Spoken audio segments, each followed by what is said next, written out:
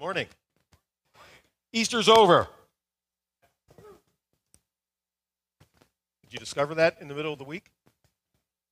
Somewhere along the line, Easter is over. We'll talk a little bit about that in a moment, but I got to take care of business first. Jason, are you guys going to the game today? Okay. So what time do you have to be out of here? Yeah, because I haven't had a chance to preach in a while. My wife worked last night delivering babies all night, and she said, I'll manage to stay up if you promise to make it short. So we'll see how that goes. But just to take care of some quick business, we'd love at Fellowship Christian Athletes. We had a fun event this coming Saturday. Seahawk legend Jim Zorn is going to be doing an event with us down at the University of Washington area this week. We'd love to have you come. You can talk to Jason or you can talk to Jake back there, and they can get you connected with me if you want information about it. Fun event. God is doing remarkable things on the University of Washington campus. No, you didn't hear anything I just said. God is doing remarkable things on the University of Washington campus. Now, you need to know that is a state university in one of the most liberal communities in the United States. We are convinced that God is not working in King County, and I'm here to tell you God is alive and well and doing remarkable things. I like that. That's cool. That was Justin doing this snap thing, whatever that is. That's cool. I'll give you one example. Right at the holiday season this year, 16 University of Washington baseball players gave their life to Jesus for the first time. And these athletes are meeting on Monday evenings at this house that we have in the U District. So we'd love to have you come just hear a little bit about that, if that works out in your schedule. And if not, we got a whole bunch of other things going on. I mean, Jake's got us hooked up with Ryan Donato of the Kraken, and we're going to be doing an event with Ryan here. And, thanks to Jake getting us hooked up. That's hockey, by the way, for some of you who have no idea what that sport is. So, okay. All right. I was going to sit down, but I won't. No, it's okay. Because I won't say sitting down very long. No, it won't, yeah. All right. That was really good. With that, let's just pray and go home. Okay. How many of you remember the first flight you ever took? Any of you remember the first flight you ever were on? Have all of you had an opportunity to fly on an airplane, or maybe some of you have not had that opportunity yet? Most of you had a chance to fly on an airplane. I can remember my first flight. I was a senior in high school. Now, I'm really old, and it was not a prop plane, however. It was a jet. I was a senior in high school, and I was on a recruiting trip. Yes, a million years ago, all of this was here, and it was all more proportioned than it was, and I was actually an athlete at one point in time, and I was on a recruiting trip to college, and that's my first time on an airplane, and it was really, really early in the morning. We got there, and I didn't know what to anticipate, so we got on this. This will tell you how long ago it was. It was Eastern Airline. Yeah, long gone. Eastern Airline, and we get on the airplane, and they're telling us to strap in and all these different kind of things. And I'm thinking, how difficult? What is this going to be like? So we get at the end of the runway, and the pilot comes on and said, hey, we've been cleared to take off. And boom! If you remember that sensation for the very first time, you are thrown back in your seat, pressed back, and you are screaming down the runway, right? Yeah? And if you're on there for the very first time, you keep wondering, when are we actually going to go up? Because it feels like we've got to be running out of runway here. We're going a long way. We're going really, really fast. Finally, the thing goes up, and it's I don't know, you get this weird sense, almost like this out-of-body kind of thing, where you're floating in the air. And then they don't tell you this in advance. Your ears plug up, and you got to kind of like that, or chew gum or something to make your ears pop and all those different kind of things. But then you get up, and I flew out of Buffalo, New York. The only place that's more cloudy and dark all winter long than Seattle is Buffalo, New York. Except we get a lot of snow back in Buffalo. So this was in January. So we go flying and we're taking off, and then we got above the clouds. Have you ever been there when you break through? And it's sunny, and it's beautiful. And it was like, this is unbelievable. Then you have to land. Now, maybe you enjoy landing. I don't enjoy landing nearly as much as I enjoy taking off. You know, you kind of bump a little bit, you hit some air pockets and things like that, and then when you manage to get down on the runway, you hit. You know that noise where the tires kind of squeak and squeal a little bit, and they hit there? And then they put the thrusters of the engine like going back as hard as they can, and you suddenly have a moment with Jesus where you're thinking, remember how the runway got short taking off? It's getting a lot shorter when you're landing. It's like, is this thing ever going to slow down? And I don't know about you. Have you noticed pilots, they go really, really slow when they're taxiing out to the runway? But when they're landing, they just kind of get it notched back a little bit, and suddenly they're making a turn down the runway. And it's like, are we going to flip over? Anyway, it's a really interesting experience in your first flight. Maybe you kind of marveled at that. Well, my question is, how does something that marvelous get to be so mundane? How many of you have flown quite a few times since that first flight? How many of you have lost the romance of air travel?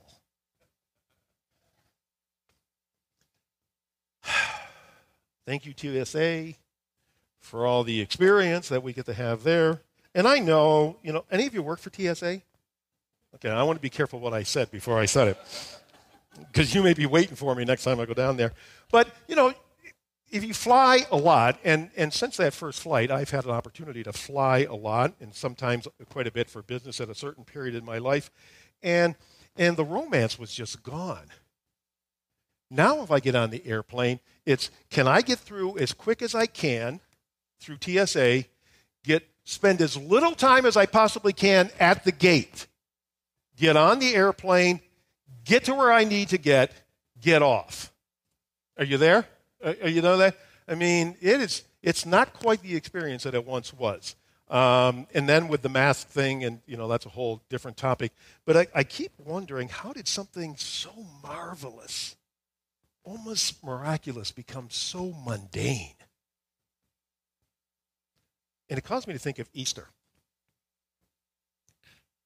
That's probably how my mind works.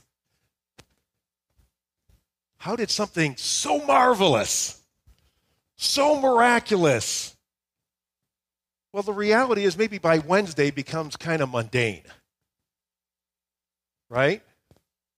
I mean, so I started speculating. I'm just going to sit on the edge. Can I do it? I'm going to sit on the edge. How many were here last week? Were you all here last week? I thought Keith for sure was coming off the front edge of the thing. He blindfolded himself, and he was like hanging off the edge.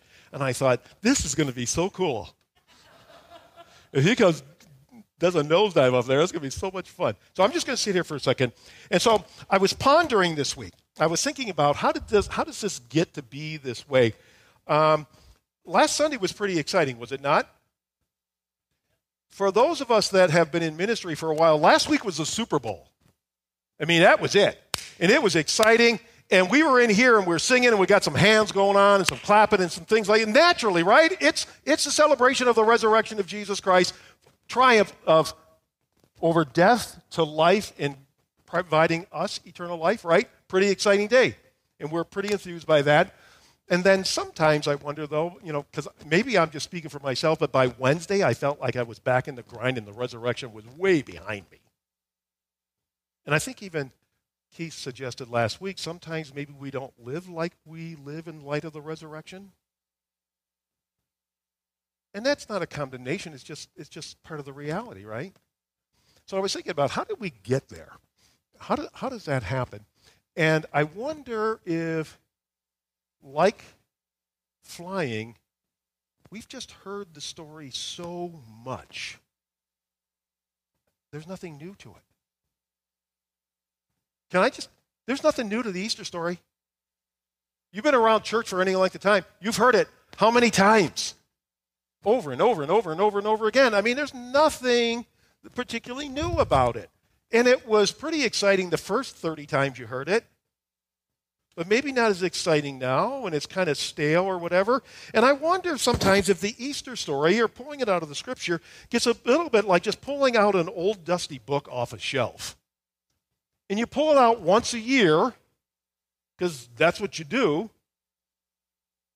and you read it, and it's interesting, and we get together, and we kind of rev ourselves up and have an exciting moment, and then we put it back on the shelf until next year. That may not be the case for all of you. I'm just making honest confession to you. Sometimes that's how it feels like for me, or how I'm living. I feel like I'm often living on Wednesday after Easter, and some of those realities kind of pressing in. And so I keep wondering, how did the miraculous become so mundane? So maybe it's old. How about this one? You ever get pressed in by the things of life? How many of you have a job? How many of you don't have a job? We'll talk, Maddie, afterward about we got work for you. Because are both stressors? If you have a job or if you don't have a job, can that be stressful? Yeah, I mean, it just is. How many of you work for a boss that's a jerk? Now, careful, the boss may be sitting next to you, so be careful. Any of you work for a boss that's a jerk? Yep. I know it. That's what I was just thinking. I'm the boss, so I got it. I hear that. And sometimes it's stressful. I work in ministry, and Fellowship of Christian Athletes, our mission is to lead every coach and athlete to a growing relationship with Jesus Christ and his church. Well, I got news for you. There are days on Wednesday when I feel like the last thing that I do is that. I'm trying to hire staff. I'm trying to train the staff. We are like a missions organization, so we're constantly raising money. That is forever on my brain. How am I going to raise money? I've got all these energetic young people that are on our staff. All these 20-somethings. They are great in so many ways. They're energetic and they're passionate and they're stupid all at the same time. No, they really are. I mean, they don't mean to be stupid. They just don't know. They don't know what they don't know. And so I'm sitting there sometimes wondering, how am I going to keep them from self-destructing? Oh, because in case you don't know it, this business here that we're involved with in the kingdom of God and advancing his kingdom, we get a little bit of pushback from the enemy. Spiritual warfare is real, friends. And so all these wonderful, young, passionate, I want to go do something for Jesus kind of people, and I want to march into hell with a squirt gun, and I can take it over and things. You need to understand there will be pushback. And it may be really, really challenging. And part of my heart aches for them because, again, Brother John, you and I have been doing this for a while. At some point in time, the enemy rears his ugly head. You get kicked in the teeth. Justin, you've had some of that recently, have you not? With some pushback on giving away coffee, of all things. Because we forget that this is really spiritual warfare very often. And so I forget that sometimes because I'm busy raising money and hiring people and doing all this other kind of stuff and putting together programs and things like that. And so I got to tell you, Easter feels like it's so far in the rearview mirror many days. Am I the only one? Or maybe some of you don't raise your hand, but maybe a couple of you can identify with what I'm talking about. Okay, you got a job, or you don't have a job. How many of you got family? Anybody got kids? Resurrection is way over now for you. I mean, can we just be honest? The kid thing never ends. Put your fingers in your ears. I'm going to talk about you. No. If you have young children, they're challenging, correct? Little ones. And then they get a little bit bigger, and you're thinking, but we'll probably make it through this. And then they become teenagers. And you're thinking, that's got to be the worst. I mean, can we be honest? Teenagers, really? Middle schoolers. I'm going to tell you something you may not know. I also teach high school. And I also coach high school football. But I refuse to coach freshmen because I don't want to go to prison.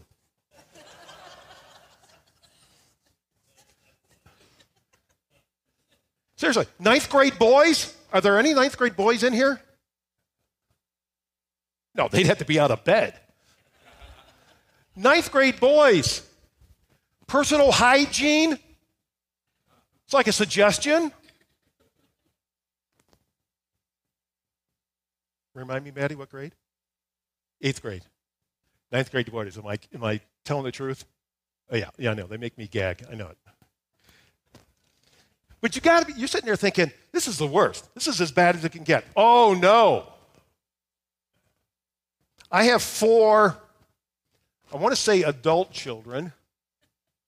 I have 4 children that don't live in my home.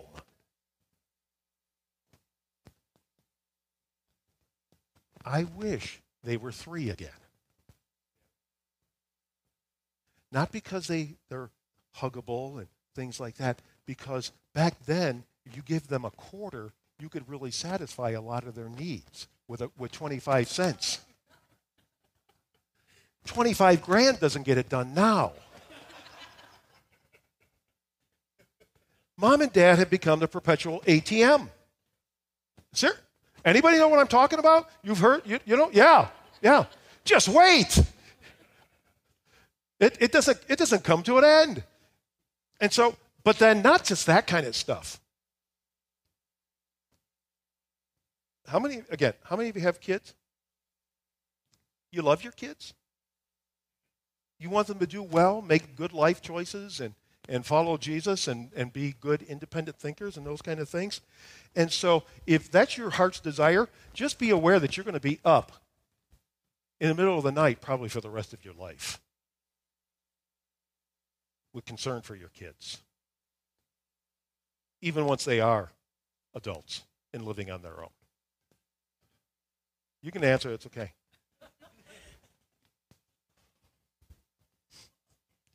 Mine just went off. That's so funny. It's one of my kids. What are the chances? Yeah. But we all know that, right? And it can be challenging. We love our kids. We're praying for them. We're trying to do their best. But can we be honest? When we were back that age, those of us that have been around for a little bit of time, we're just praying that they don't do the things that we did when we were at that stage of our lives. Because we all have a little bit of history of being self-destructive. Somebody say amen, because that's why we need Jesus. So all that kind of stuff keeps pushing the message of Easter back a little bit further and further and further.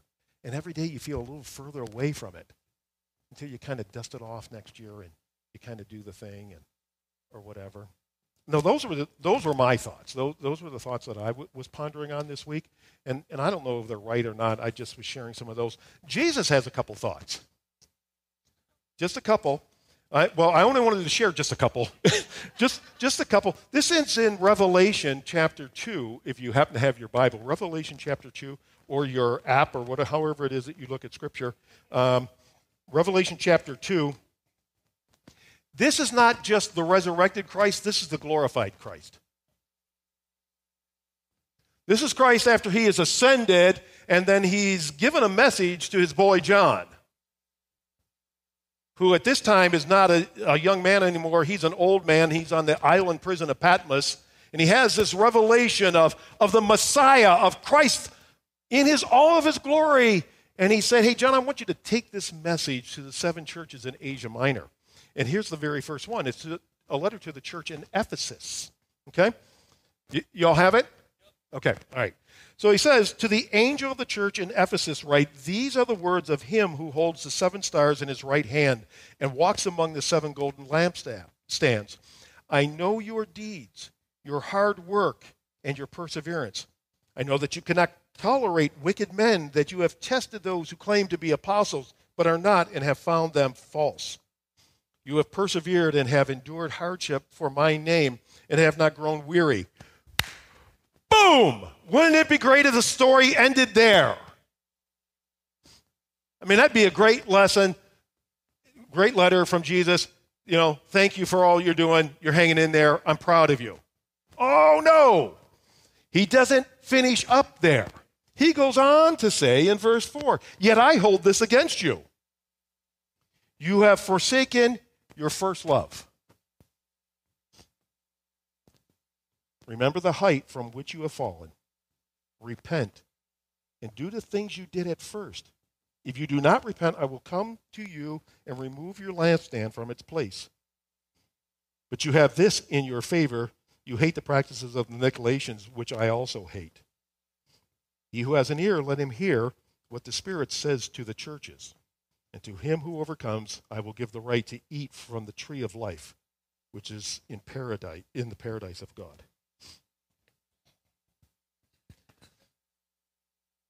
There's some interesting stuff there. I'm just going to throw this out, and you have to decide if any of this is applicable to you or to our congregation or anything like that. But he said, hey, you know what? Jesus says to the church there in Ephesus, you're doing great on this whole perseverance thing. You're hanging in there. I know how difficult it is. And you hold on to these convictions as to what is right and what belongs in the kingdom of God. You go, well done. You hit a home run, man. I'm so proud of you. But we got a problem. The problem is, now this is the Dave Banks paraphrase version that I'm about to give you. The problem that we have, Jesus is saying, is you know how you're hanging in there and you stand against all the things that are wrong and you're standing there for me? The problem is that's become your identity. You are all about perseverance. You're all about being right. You are so concerned about being righteous that you lost touch with me. Ooh. That never happens, does it? God's people are so consumed with being right and determining who's right, who's wrong, who's in, who's out, that we forget Jesus. That never happens, does it? And then we look at the things of the world. Have you discovered, if you watch Fox News,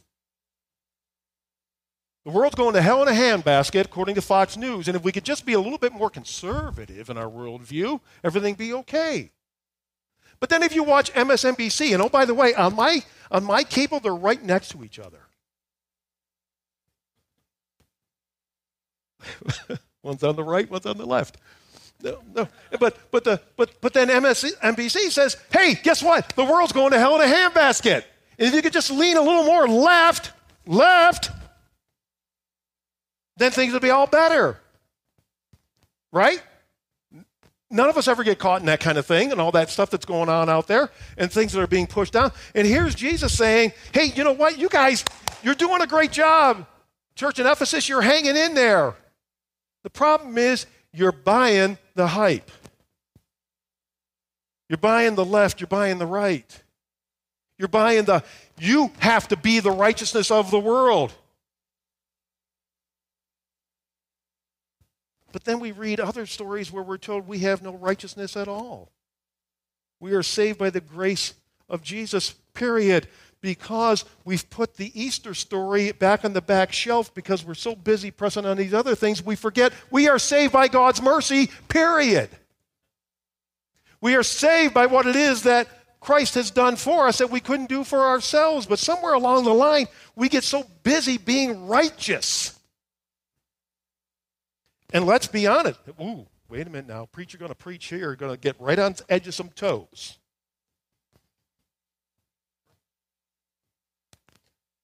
Sometimes we believe it's our job to convict the world of sin.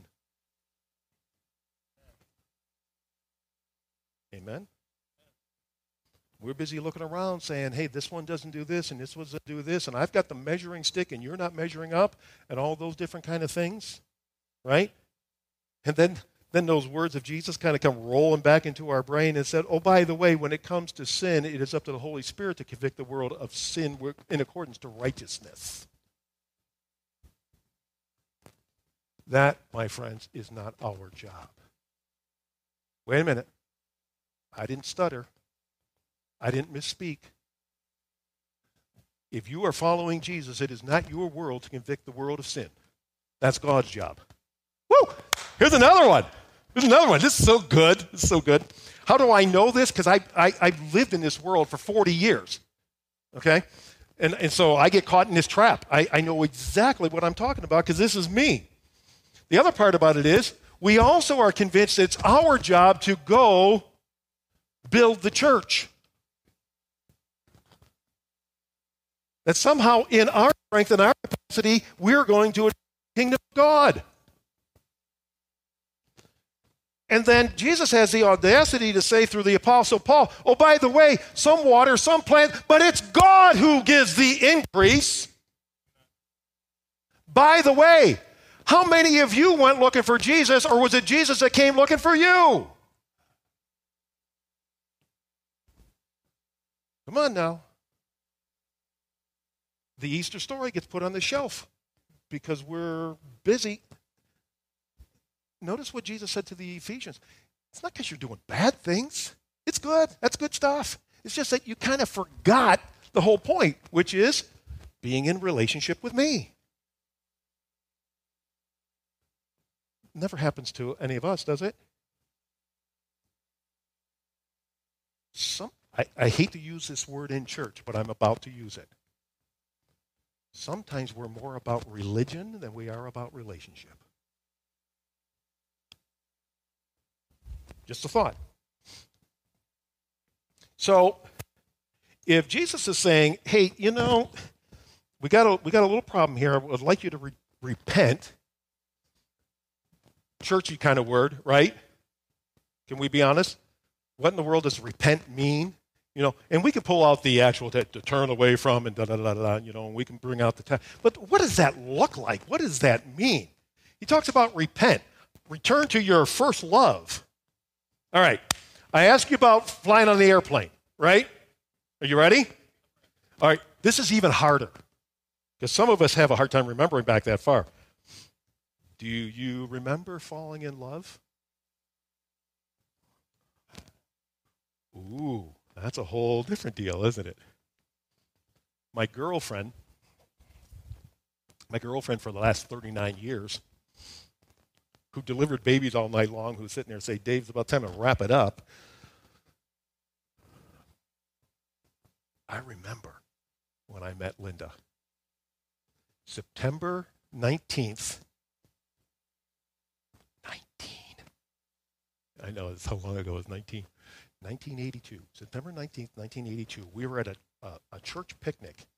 I was kind of working as a volunteer assistant pastor, getting ready to go to seminary. Linda had started her last year of nursing school, and she lived about 90 miles away from where we were at church. And she happened to come home that weekend with a friend, a mutual friend that we had, and at this church picnic, right? We're playing touch football. My wife is the most ungifted athlete that there is. I love her to death, but you know, she didn't grow up around sports and things like that. And then she married, you know, somebody that does sports for a living, kind of thing. And so I just remember it. And so she had these purple overalls on. She looked good. Can I just say, you look good. You still look good, baby. So anyway, she has these purple overalls on, and I'm kind of like thinking she's pretty cute. And you ever have those moments when you can kind of tell you're getting a little vibe back, like maybe she thinks you're all right too? Come on, I'm talking about first, falling in love, right? Okay? And there's this kind of thing, and there's this chemical thing going on here, and we're like, and then so we do this, and I say, I'm going to make her feel really good. As athletic as she is, I'm going to make her feel really good. So we're playing this touch football game, and I said to her, I said, just go around, like 2 steps, and I'll just toss you the ball. Okay? Anybody could do that. So we snap the ball, she takes 2 steps, I throw it over here. A girl on the other side, this mutual friend, who I found out later kind of liked me, and she was picking up on the vibe of what was happening here, right? So she's playing on the other team. She's built like a middle linebacker. That's not I love middle linebackers. So I toss this ball to Linda, she catches it, and this girl, like lightning, boom! In 2-hand touched her with all of 2 hands and everything else. I mean, she just laid her out. Boom!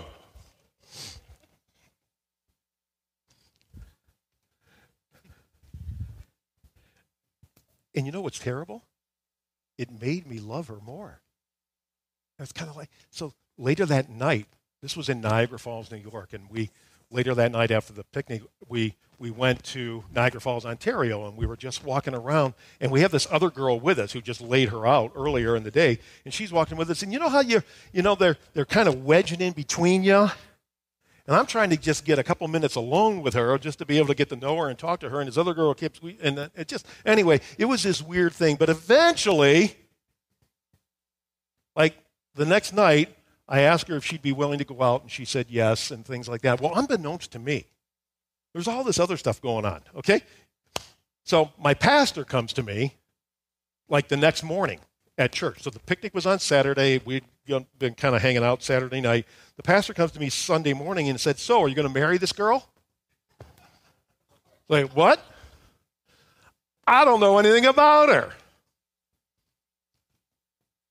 He said, it was pretty obvious the sparks were flying. Unbeknownst to me, she calls her mom and dad that night after we meet. And I find out years later that she tells her mom and dad, hey, I met this guy, and mom hangs up the phone and said, that's it, that's the one, she's gone. Did you ever have those when you fall in love kind of things? And it's pretty exciting. And then I was getting ready to go to seminary in Kentucky, and she was going back to school in Rochester. And so we developed this really, really interesting relationship, kind of long distance. Now, you need to know, this is not practice. Maddie, plug your ears. We met in September. We were engaged before Thanksgiving.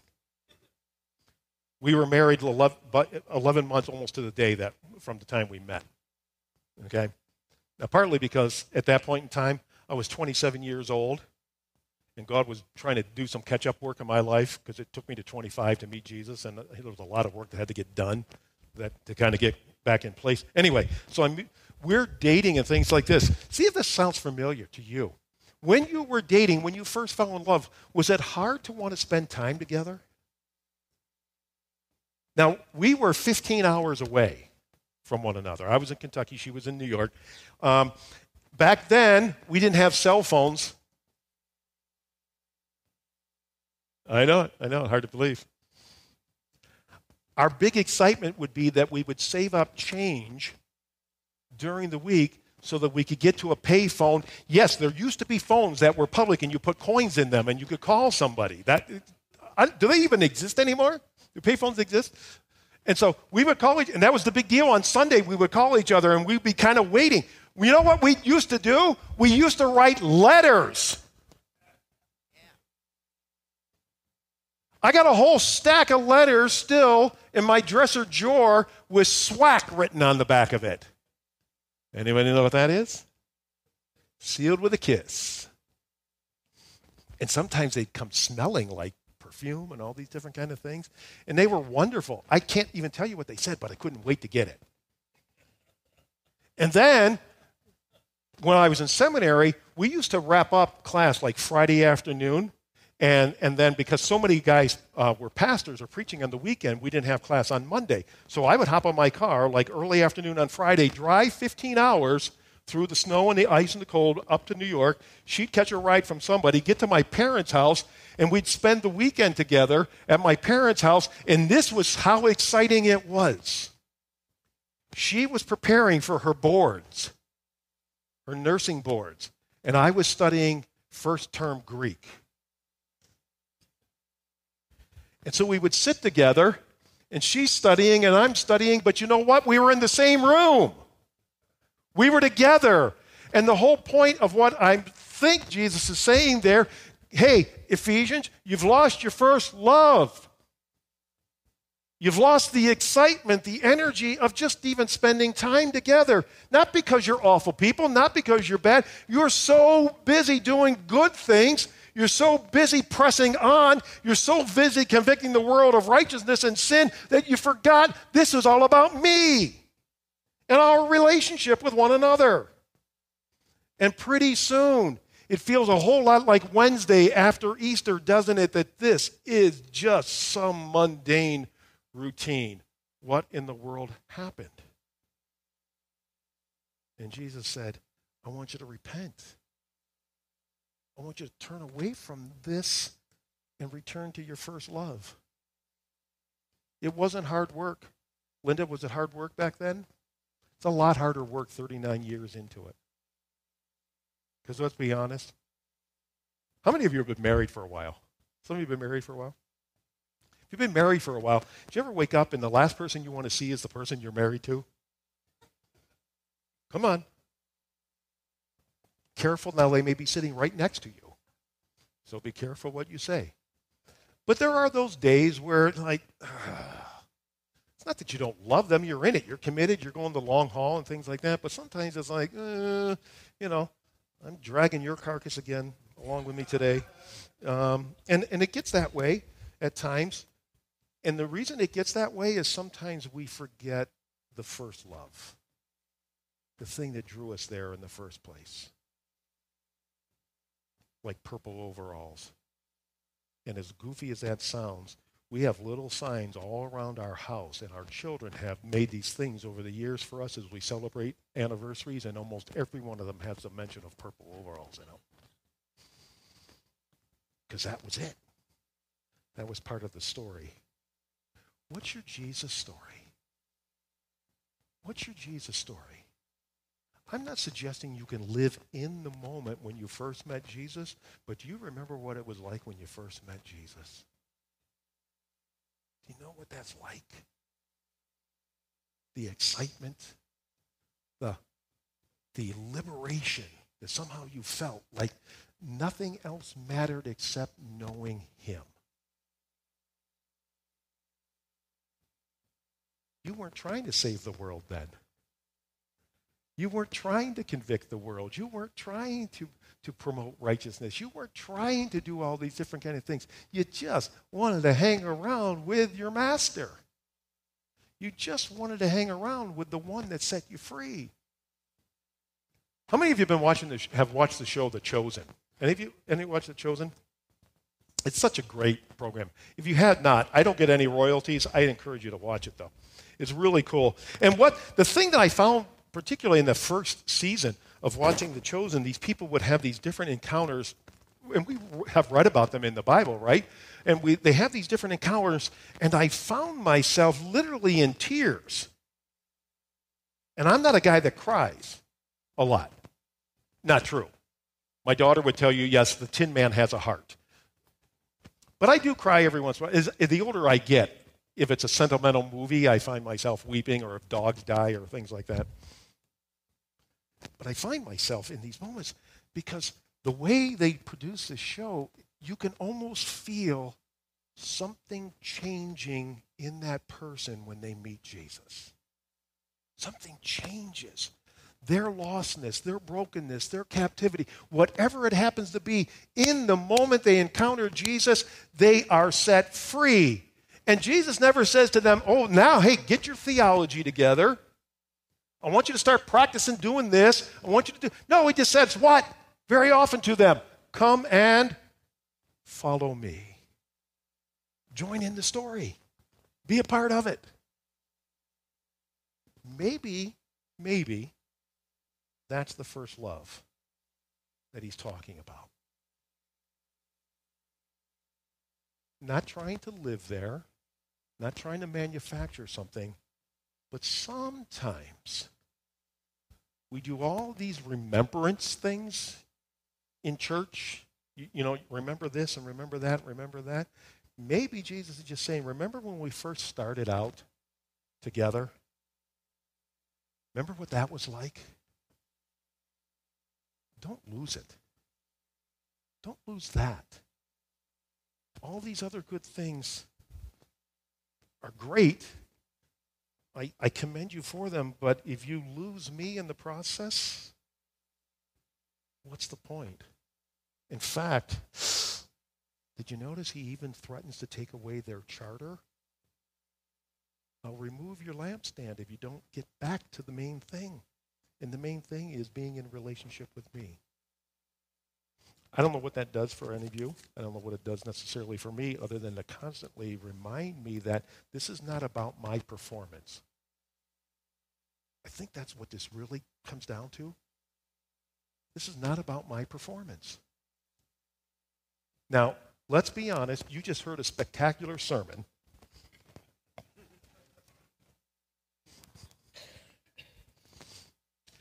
See, when I was pastoring, this is when we take the offering right afterward. So some weeks it was empty. But what preachers do is we'll go home and we'll analyze everything we said. Was it good? Wasn't it not good? Was I effective? Was I not effective? And things like that. And then my wife, who over the years has learned, don't critique the message on Sunday afternoon. Wait till Monday when I don't still own it so much. But see, that's part of the issue, because very often, at least, I find my identity in my performance, in what I do, and what I manufacture, and what I produce. And I'm here to tell you, as we've already said, none of us are producing anything. It is by God's grace and his mercy. Now, I'm not saying we don't have a responsibility to be faithful. I'm not saying that. I'm just saying, remember when you first met Jesus, and it was all about him. Well, I'm here to tell you, it's still all about him. It still is. If you want to share something with the people around you, just that. It's all about Jesus. Always has been, and when it's all said and done, it will be. Amen? Let's pray together. Father, thank you just for the reminder in your word that this just isn't some story that we put on a shelf, but we have the possibility and the reality of being able to live in the resurrection because you've invited us into relationship with yourself through the resurrected Christ, our Savior. And so I pray for my friends, as I pray for myself, that, Lord, you just do whatever you want to do with this message.